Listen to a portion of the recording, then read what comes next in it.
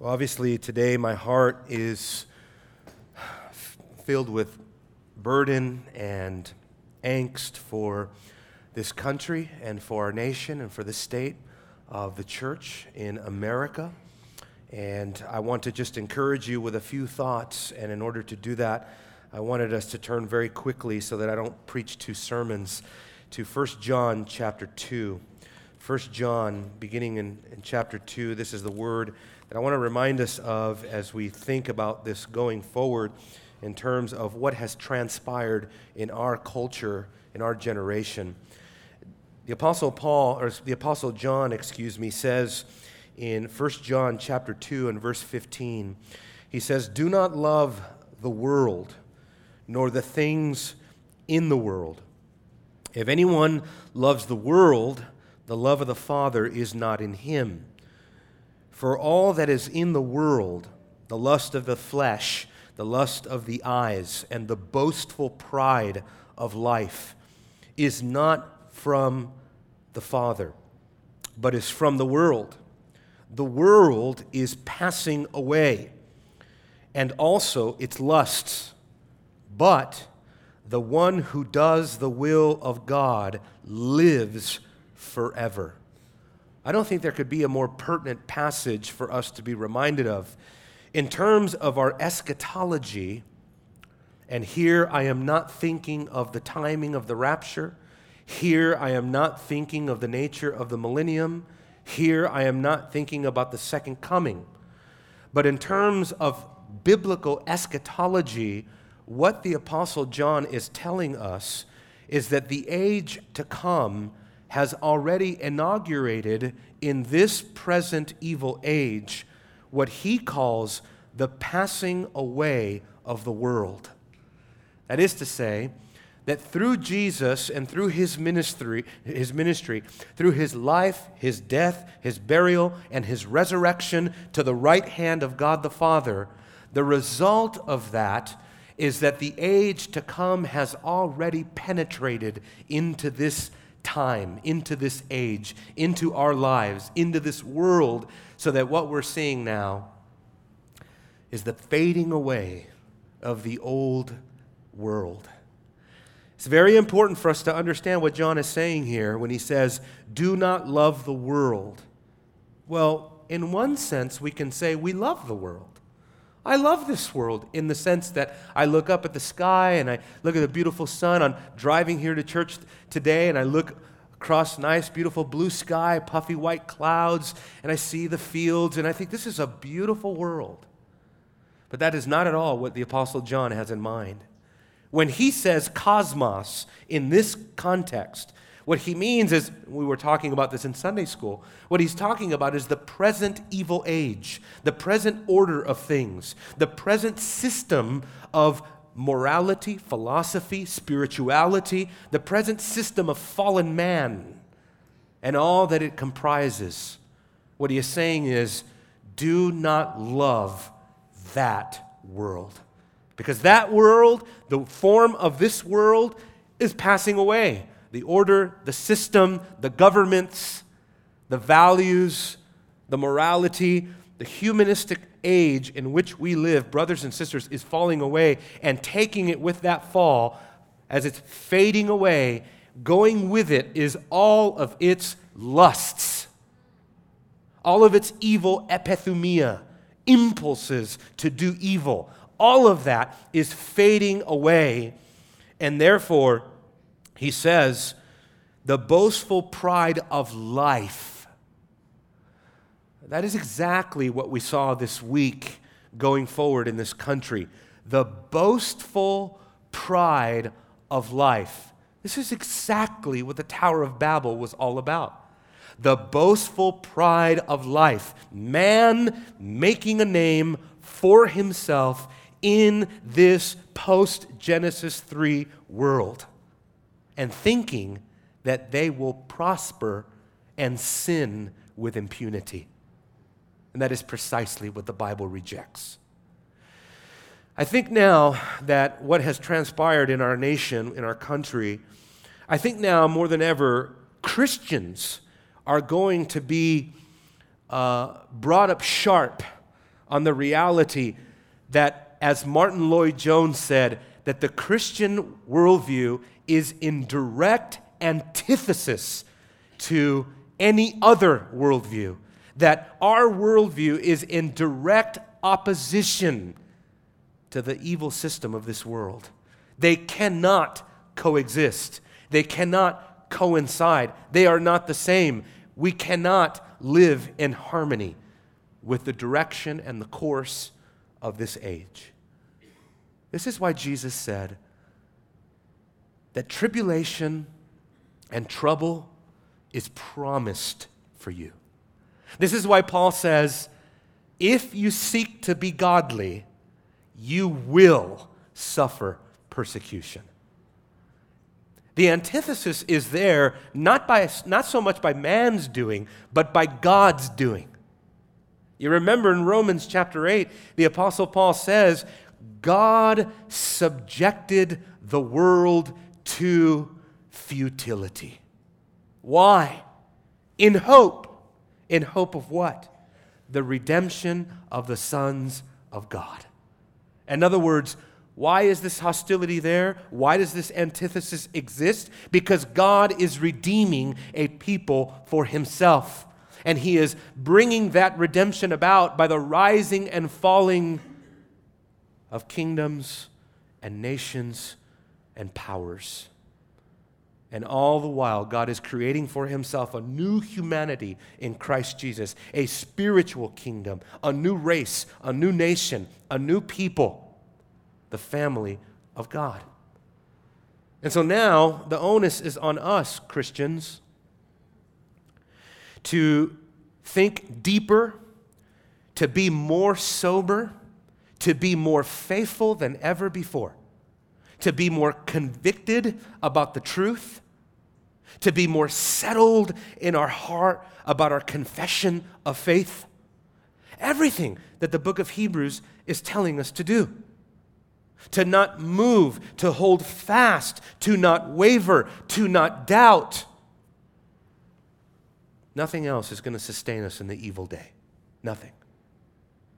And that's why we come to the book of Hebrews with great anticipation, because we know that what Hebrews is teaching us is for our endurance. That's what the whole letter of Hebrews is designed to produce. Greater perseverance in the midst of evil, in the midst of suffering. As it says in Hebrews chapter 2, if the captain of our salvation, if he was perfected through suffering, well, how much more will the children that God is going to bring to glory, how much more will he not perfect us in suffering? The same thing. Remember what Jesus said, the servant is not greater than his master. If they hated him, they will hate us. And Jesus says, remember that I told you ahead of time, so that when it happens, you will not forget that I told you. Right? When the world, like the men of Sodom, are blindly chasing after, in the greediest fashion imaginable, unthinkable immorality. And they cannot comprehend why you do not only understand, but agree and celebrate the pursuit of evil. In one sense, I am very excited about where we are as a country, because now through the crucible of persecution, the church is going to be manifested as to the legitimacy of people's faith or the inauthenticity of your faith. I tell you what, if you're coming to Heritage Grace and you're just here and you're just among us and you really truly are not doing business with God, now is the time. You can't fake the funk anymore. You need to settle it in your heart. Are you in or are you out? Jesus said, you are either for me or you are against me. There is no neutral ground. If you deny me in the presence of people, I will deny you in the presence of my Father and the holy angels. We are in the valley of decision. It is time to make your conviction clear. And so in that sense, I am excited that persecution in America, because it is coming, and it's already here, folks, it's already here. Just ask the Christian baker that had their business closed down and that is being fined thousands of dollars. You'll feel the weight of persecution if you had that business, and if your livelihood, and if the food on the table of your children is being threatened, you will feel yourself persecuted. And so persecution is going to produce precisely what persecution has always produced in the history of the church, and that is purity. Purity. And so I'm looking forward to that. But today, I'm going to continue to do what I believe that God has called us to do, even in the midst of tumultuous times such as these, which is to preach the word. Right? Paul didn't tell the Apostle Timothy, or Apostle Paul didn't tell Timothy, Timothy, when persecution comes, panic. When persecution comes, stop everything and think of something new to do.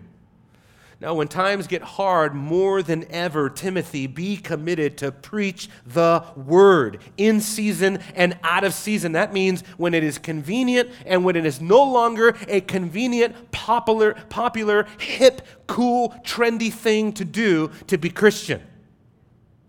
Preach the word in season and out. Let me pray, and we'll begin with Hebrews 7. Father, so we pray for our nation. Our hearts are heavy, but more than anything, Lord, we pray for your nation. We pray for the people of God, those who have put their faith and trust in Jesus Christ. Lord, we pray especially, therefore, for the household of faith, that you would guard your people, protect your people, that you would give your people in these last days wisdom and understanding, discernment, like the men of Issachar, to discern the times, to be able to know how to speak to a country that has lost its way, to be able to know how to speak to each person that we meet on the street, at home, at school, at the workplace, to be able to speak with seasoned salt. Help us, therefore, to be light and salt in this culture. And Lord, help us to see the great privilege that we have in Jesus Christ, our hope. To see him as our hope, to see him in all of his wonder and all of his work, to value him, to treasure him now more than ever, so that we would not be shaken. We pray all these things now. We pray your help now, a blessing now over both the speaker and the hearer of your word. In Jesus' name, amen. Amen. Now, Melchizedek. What in the world does Melchizedek have to do with you? Right? People are like, Melchizedek, huh? Melchizedek what? One of the reasons why Melchizedek is so mysterious to us is because he only appears a few times in Scripture. We find him in Genesis 14. That's when he's mentioned. We also find a reference to him in Psalm 110, and then we have this reference right here in Hebrews chapter 7. That is it. It doesn't appear anywhere else in Scripture, and yet the argument of Hebrews on a mass scale hinges upon whether or not we understand Melchizedek. I think that's incredible. That so much of the argument of Hebrews hangs Christologically on the person Melchizedek, that we understand Melchizedek, that we grasp Melchizedek, that we learn from Melchizedek. If not, we will not understand the nature of Jesus' priestly duties. We will not understand the nature of Jesus' intercessory work for us. This is why it matters to the author of Hebrews that we understand that even though up to this point the priesthood for the people of God has consisted of that which originated with Levi. And even going back, Aaron and Zadok, that the Levitical priesthood that they grew up with their entire life, understanding this is the priest. When you go to the temple, you see the priest, there's the high priest, we know what he does. And the other priests and the Levitical priesthood that would minister to them their whole lives, that they would grow up with, knowing these priests, being ministered by the priests. And now, in comes a superior priesthood to replace all of that. To replace all of that. Melchizedek, being a type of Christ, tells us several things about the character and person and work of Jesus Christ. That's why it is so important that we understand Melchizedek. And lastly, Melchizedek holds an incredible theological weight for the argument of Jesus' priesthood, and it's this: that what we have in the priesthood of Melchizedek is the assertion that the priesthood of Jesus Christ is connected organically to the Word of God, to the Old Testament Scriptures, that the priesthood of Jesus is not an idea that originated out of thin air, but that it has its foundations back into redemptive history and in the redemptive Scriptures themselves. That this is the outworking of God's plan magnificently, mysteriously, profoundly, Christologically. This is God's plan working itself out in the person and work of Jesus Christ. And now the author is emphasizing this is all rooted in the Bible. This is not just the author of Hebrews theologizing on his own. No. He has a rational, biblical, theological, scriptural argument that he's making. And so, I want to look at three things. Number one, I want to look at the historical setting. So to do that, put your finger at Genesis 14. Genesis chapter 14, because there we know historically this goes back to Genesis 14. The issue of the Melchizedekian priesthood is answering the question of Hebrews chapter 6, verse 20. You remember at least the assertion that is being made there. Jesus has entered through the veil as a forerunner for us. Watch this, having become a high priest forever, according to the order of Melchizedek. And to prove that, we have to go back to Genesis chapter 14. In Genesis chapter 14, Hebrews tells us this. I'm reading Hebrews 7:1 with your finger in Genesis. Hebrews 7:1 says, "For this Melchizedek," now that's important, you see that? Verse 1 of chapter 7 begins with the word "for." And that is what's known as explanatory gar, the Greek word gar for. In other words, it's a connection. It's a connection. Chapter 6, he is a high priest forever, according to the order of Melchizedek, for. You see, the original documents of the New Testament have no chapters and it has no verses. They read straight through. And add to that the fact that the whole book of Hebrews is probably an ancient homily, which means that someone would have stood in the midst of the first century church and would have read the book of Hebrews from beginning to end as a sermon. As a sermon. And by the way, for those of you that want to preach sermons, that you feel called to the ministry, take a note here from Hebrews that the nature of this ancient sermon has nothing to do with fun and games. It has nothing to do with excessive storytelling. It has nothing to do about the pastor. You notice he's not preaching himself. A lot of pastors would learn quite a bit by the pastor of Hebrews that his sermon is not about himself and his own personal idiosyncrasies. There are a lot of sermons that you listen to today where you're left wondering, where in the world is Christ? I heard a lot about you. I heard a lot about what the church is doing. I heard a lot about the finances. I heard a lot about culture. Where is Jesus Christ? Well, this ancient sermon helps to show us that the duty of every Christian preacher is to preach Christ, to exalt Christ. I remember I attended a ceremony at a Hispanic church where they were ordaining men to the ministry. And this old man stood up to give the exhortation. He could barely walk. He needed help up to the podium. And when he got to the podium, I sat there not knowing what to expect. And he spoke in Spanish. Thank goodness I speak in Spanish. I can understand what he was saying. I don't speak it that well, but I could understand what he was saying. And he rose up in that pulpit and he said in Spanish, "Men, we are called to preach Christ." And that just resonated so deep within me because it eliminates all these other things. Don't preach yourself. Don't preach about your church. Don't preach about the culture. Don't preach about politics. Don't preach about philosophy. Preach Christ.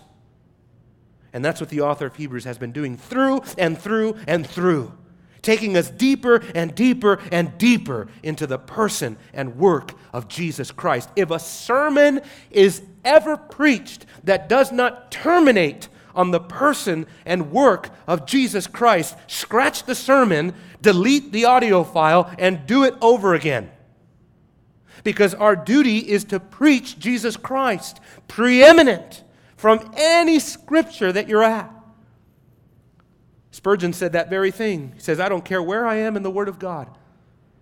He says, just like every road and inlet goes back to London, he says, I don't care where in Scripture I am going to make a way. I'm going to get into a hedge. I'm going to go down a path, a road somewhere. I will get to the citadel that is Jesus Christ. Because everything has to do with Him. And is this not just more authentication of that very point? We got to go back to Genesis 14 to unlock the interpretation of Hebrews. I love it. And so after Hebrews says, this Melchizedek, king of Salem, priest of God Most High, who met Abraham as he was returning from the slaughter of the kings, blessed him. That's the emphasis. He blessed him. And now Genesis adds its own detail. Genesis 14:17. After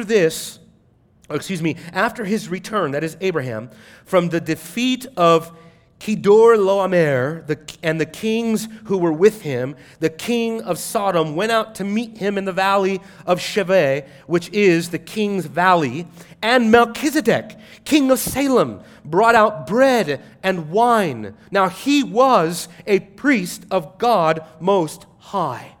Phenomenal. And as quick as Melchizedek comes on the scene, that quickly he vanishes from the pages of Scripture. And we'll get to that.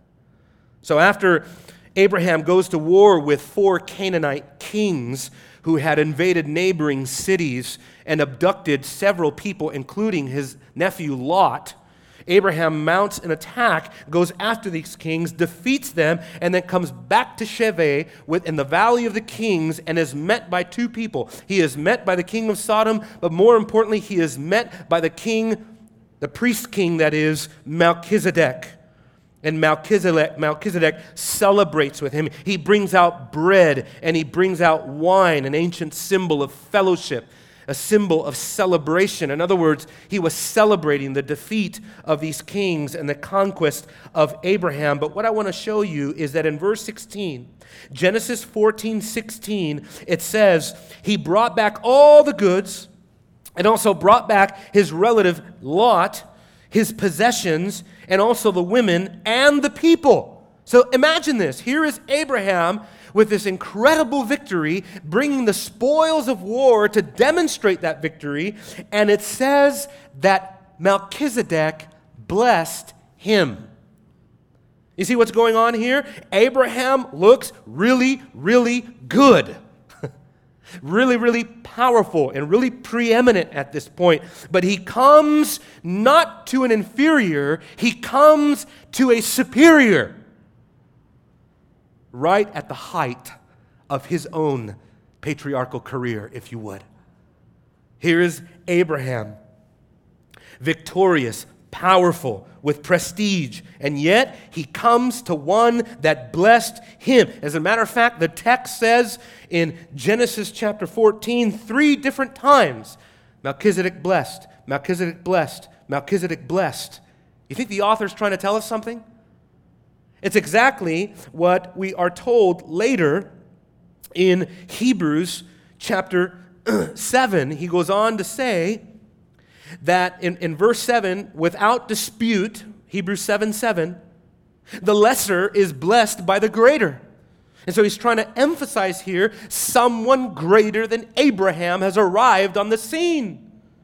In blessing Abraham, as well as being a priest of God Most High, Melchizedek and Abraham share the same faith. This is an amazing, enigmatic figure for so many reasons. But look at Genesis 14:18 again. It says, Melchizedek, king of Salem, brought out bread and wine. Now he was priest of God Most High. He blessed him and he said, Blessed be Abram of God Most High, possessor of heaven and earth, which really El Yahweh should be translated creator of heaven and earth. Most English translations go that way. The NASB, for some reason, translates it possessor, but that's essentially what is being communicated here. Sovereignty over heaven and earth. And then that's Melchizedek's words. That's what he said. And now look at verse 22. This is what Abraham says. Abraham said to the king of Sodom, I have sworn to the Lord God Most High, possessor of heaven and earth. In other words, Melchizedek and Abraham have the same confession. They believe in the same God. God Most High, creator of heaven and earth. They believed in the same sovereign God. They had a common faith. They had fellowship. They worshiped and served the same God. The fact that he is called the King of Salem has been taken also to mean that he ministered in this region of, which is really identified as ancient Jerusalem, Salem, Jerusalem. And therefore, he is definitely typological here of Jesus Christ. Jesus, who also rules and reigns over not the earthly Jerusalem, folks. I've been there a couple times. I've never seen Jesus there. It's not the earthly Jerusalem that we're concerned with. It is the heavenly Jerusalem that we are concerned with. Hebrews chapter 12, verse 22. We have come now to the heavenly Jerusalem. I'm telling you that what Melchizedek typified as he ruled over Jerusalem in ancient primitive times is what typifies what Jesus will do, but to a much greater eschatological scale in ruling over the heavenly Jerusalem as a priest king of his people. Remarkable that God does this. Melchizedek, he might be mysterious to us. We read this passage and we scratch our heads and we think, what gives? This guy comes out of nowhere.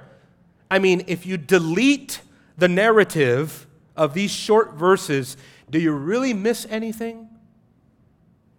Yes, you do.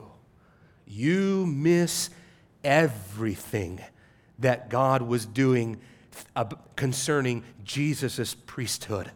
It is imperative that God raise up this person, this enigmatic, mysterious figure, that God raise him up and use him precisely where you find him for his redemptive purpose. He could not have come 400 years later. Melchizedek, that is. He needed to come precisely where you find him in Genesis chapter 14. God never has God always does everything with a reason, a purpose. Don't get that twisted ever. Don't ever think that as you're reading Scripture, you're reading anything that can be thrown away. You're never reading a throwaway verse. There's no such thing.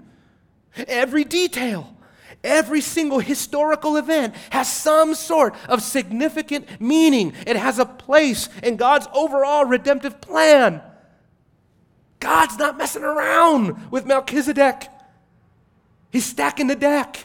He's getting us ready for someone who is way more mysterious than Melchizedek.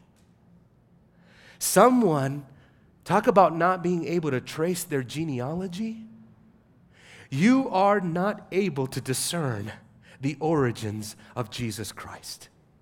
His days are from eternity. But he does this also from a historical perspective because It is imperative. It is imperative that Melchizedek as a priest appear at this time. Why? Because he appears on the scene before Levi is born. Look at Hebrews chapter 7, verse 9.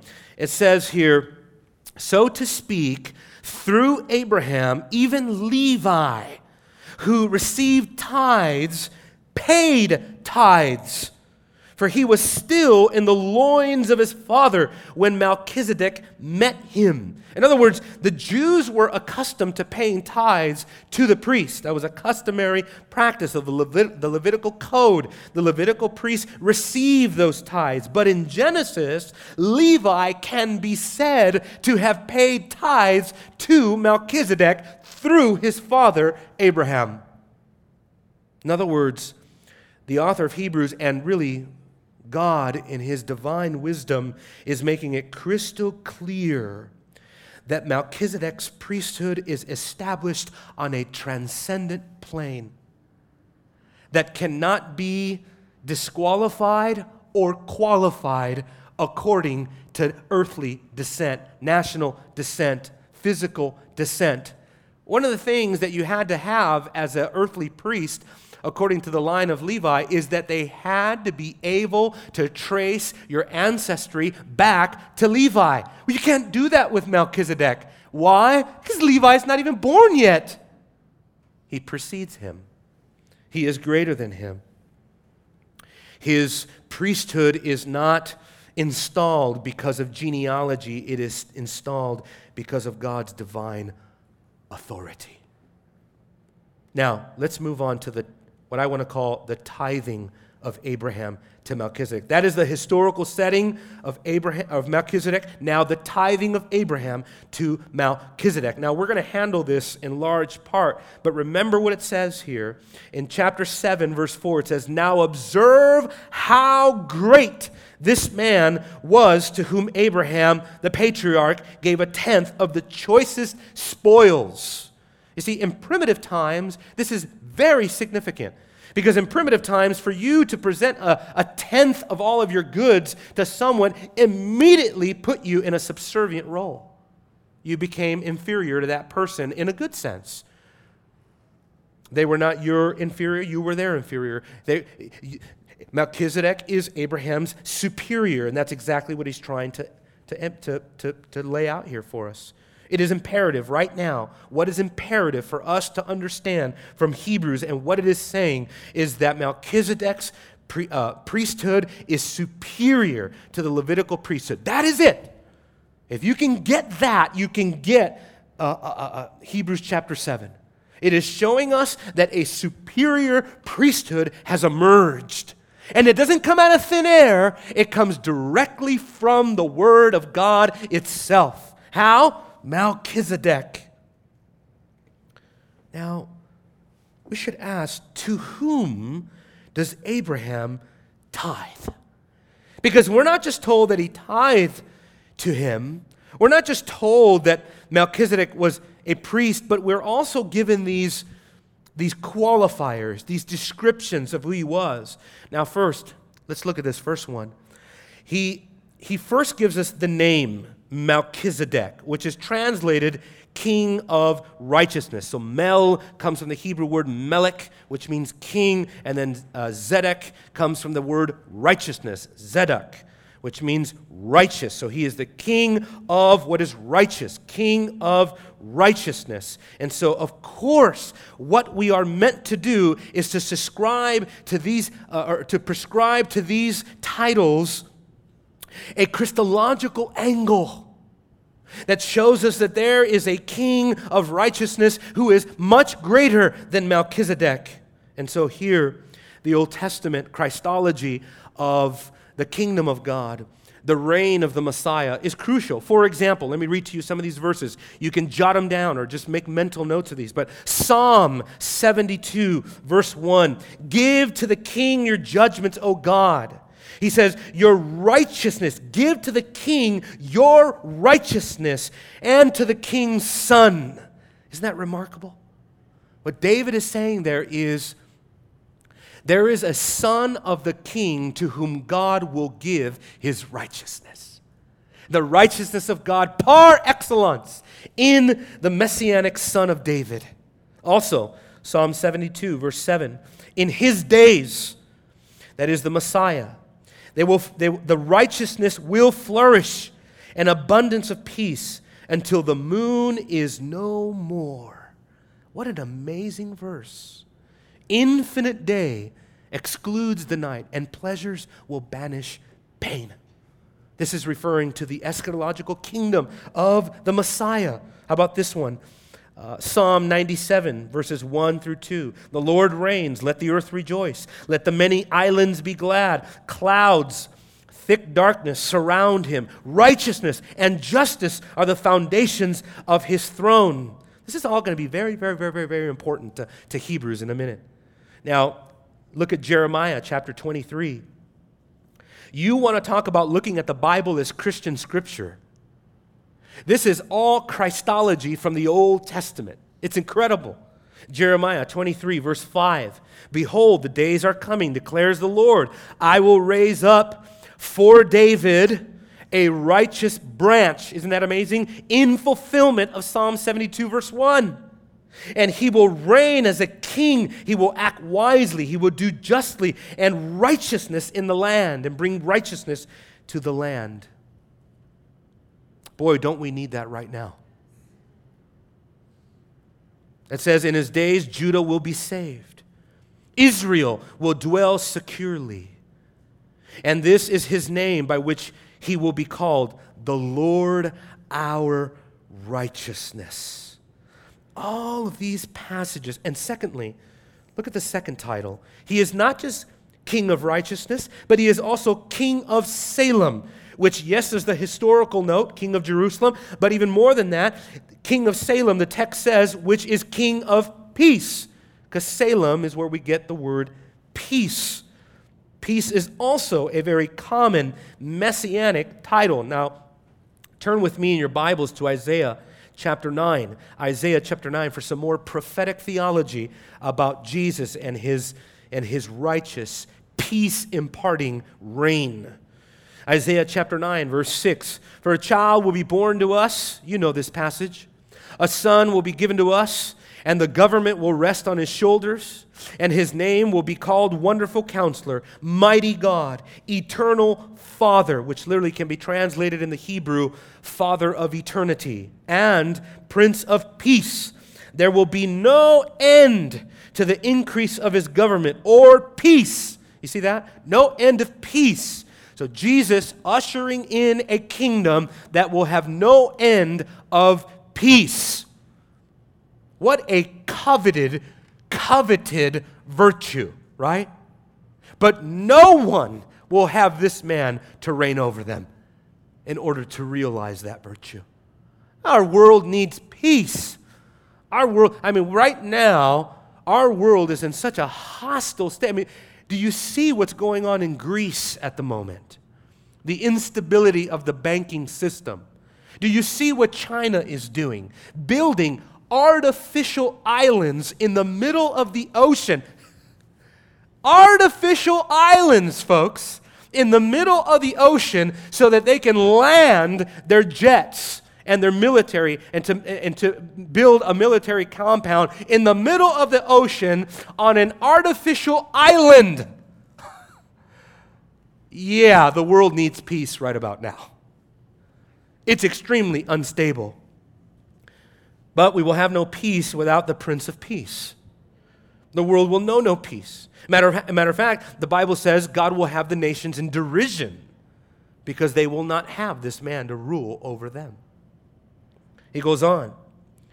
He says, on the throne of David and over his kingdom, he will be established, in other words, to establish it and to uphold it with justice and righteousness from then on and forevermore. The zeal of the Lord of hosts will accomplish this. There will be no earthly government. There will be no United Nations that will usher in lasting peace.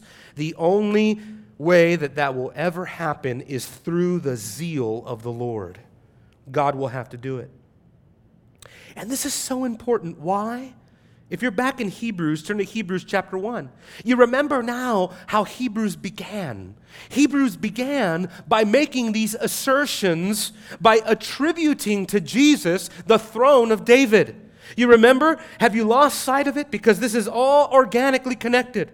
Because he says in Hebrews chapter 1, verse 8, but of the Son, God says, your throne, O God, is forever and ever. The scepter of righteousness is the scepter of his kingdom.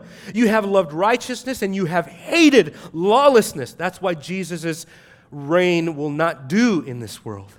That's why Jesus' moral government won't do in this present evil age, because he hates lawlessness. Therefore, God, your God, he has anointed you with the oil of gladness above your contemporaries. That's amazing. Now, let me move on. Moving away from this encounter with Abraham and these descriptions to the essence of what the argument of Hebrews is trying to get at. I've got news for you. If you came here today wondering, who's Melchizedek? Is it Jesus? And which way is he going to go with that? Well, I definitely believe he is not Jesus Christ, because the relationship is analogous. It is not a one-to-one correspondence, or else the analogy means nothing. Not only that, but also we are told that Melchizedek is a historical individual. I do not believe that Christophanies work in that way. Jesus did not come almost in a pre-incarnation, dwelt historically at another time frame in Jerusalem over people in a village somewhere, and that was Jesus Christ. No. I respectfully disagree with the position that tries to identify Melchizedek as Jesus Christ. No, he is not Jesus Christ, but he is made like the Son of God.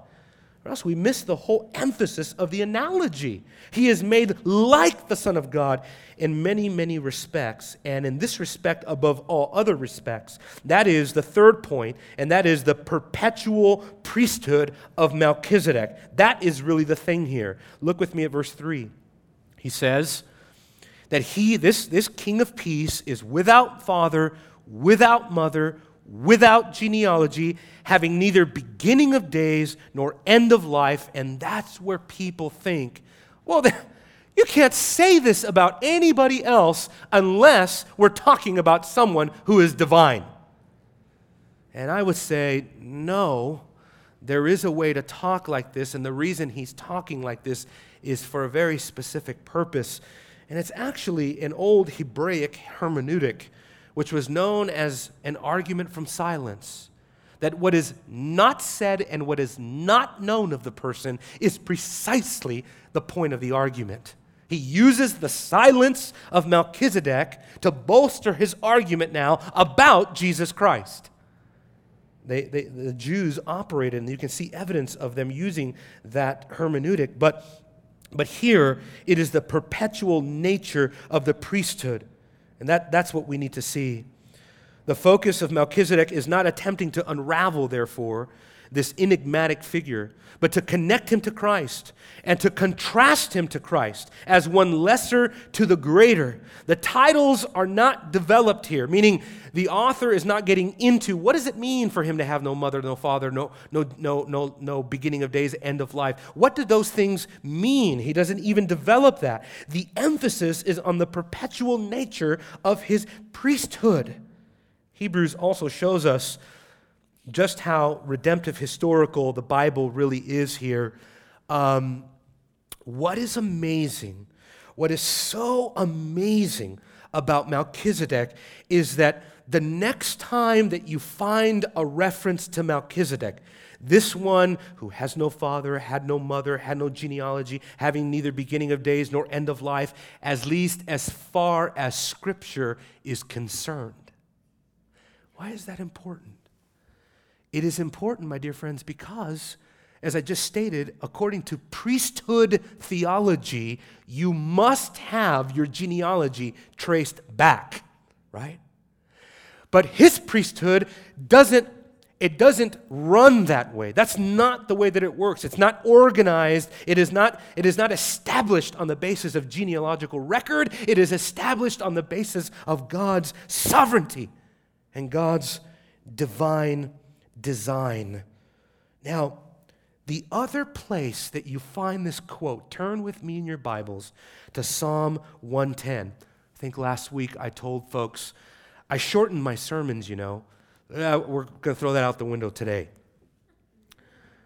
Psalm 110 is the next time that you find a reference to Melchizedek. That to me is significant. Why? Because Genesis chapter 14, boom, Melchizedek is on the scene. And you are staggered by this person. There is no one greater in redemptive history than Abraham. Abraham, the patriarch, the father of the chosen nation. And then, out of nowhere, boom, you see him bowing down, as it were, submitting, as it were, tithing to this one, Melchizedek. And then the word of God literally stays in virtual silence for how long? 1,000 years. 1,000 years go by and not a word about Melchizedek until Psalm 110. In Deuteronomy chapter 17, verse 18 and following, we are told part of the duty of the king was to write out a copy of the law. He's to write it out by hand so that he can meditate and go over it for the rest of his life. Meditating Genesis, Exodus, Leviticus, Numbers, Deuteronomy, and go over and over and over it. David comes on the scene, and he's a man after God's own heart. And we know that David serves a similar purpose to Melchizedek. That just like Melchizedek is a foreshadowing of Jesus as priest, David is a foreshadowing as Jesus as king. And now you have the king meditating on the law of the Lord and remembering what happened to Melchizedek. And he says, look with me now, in Psalm 110. I want to begin in verse 1 just for the sake of context here. In Psalm 110, verse 1, the Lord says to my Lord, sit at my right hand until I make your enemies a footstool for your feet. Now, why is that significant? Because it is quoted in Hebrews time and time again. And we got that. That is a reference to David, the type of Christ, the king. And then David says, the Lord will stretch forth your strong scepter from Zion, saying, rule in the midst of your enemies. Your people will volunteer freely in the day of your power. In holy array from the womb of the dawn, your youth are to you as the dew. In other words, this king will be refreshed by the people. They will be like dew. They will gladly, by regenerate heart, freely give themselves to the allegiance of the king. And then he says another amazing thing. The Lord has sworn, and he will not change his mind. You are a priest forever, according to the order of Melchizedek. So Melchizedek comes back into focus for 1,000 years, and it is another 1,000 years before the New Testament picks it back up in the book of Hebrews, chapter 7, and says, priest and king, we got him. His name is Jesus. It took all this time for us to unravel this and to wrap our mind around this, that God would have not just a king, but a priest king. Not just a priest, but a priest king. And how do these two offices meet together? They meet together in the wonderful person of Jesus Christ. How do I encourage you today, brothers and sisters? I encourage you this way. You have a priest king. That's your Savior. And because he is a king, he reigns in righteousness. Because he is a king, his kingdom will have no end. Because he is a king, the kingdoms of this world will never overthrow his kingdom. And because he is a priest, your sin will not be imputed to you under his government. You will not be punished as you deserve, because as your priest, he also sacrificed himself for you. He took off the mantle, if you would. That's almost blasphemous. He not only has the mantle of a king, he also has the mantle of a priest. And he officiates in the sanctuary of God in heaven, where he represents you by name. He represents you by name. And he says, not only am I going to rule and reign over this person, I am also going to suffer for them, die for them, make propitiation for them, represent them before God in the things pertaining to God. I am going to be his representative as his priest, and then after I've been his representative as a priest, I'm going to rule and reign over him as his king. And it only took 2,000 years of redemptive history for Hebrews 7 to emerge at the fullness of the time, so that we know there is someone far more interesting than Melchizedek.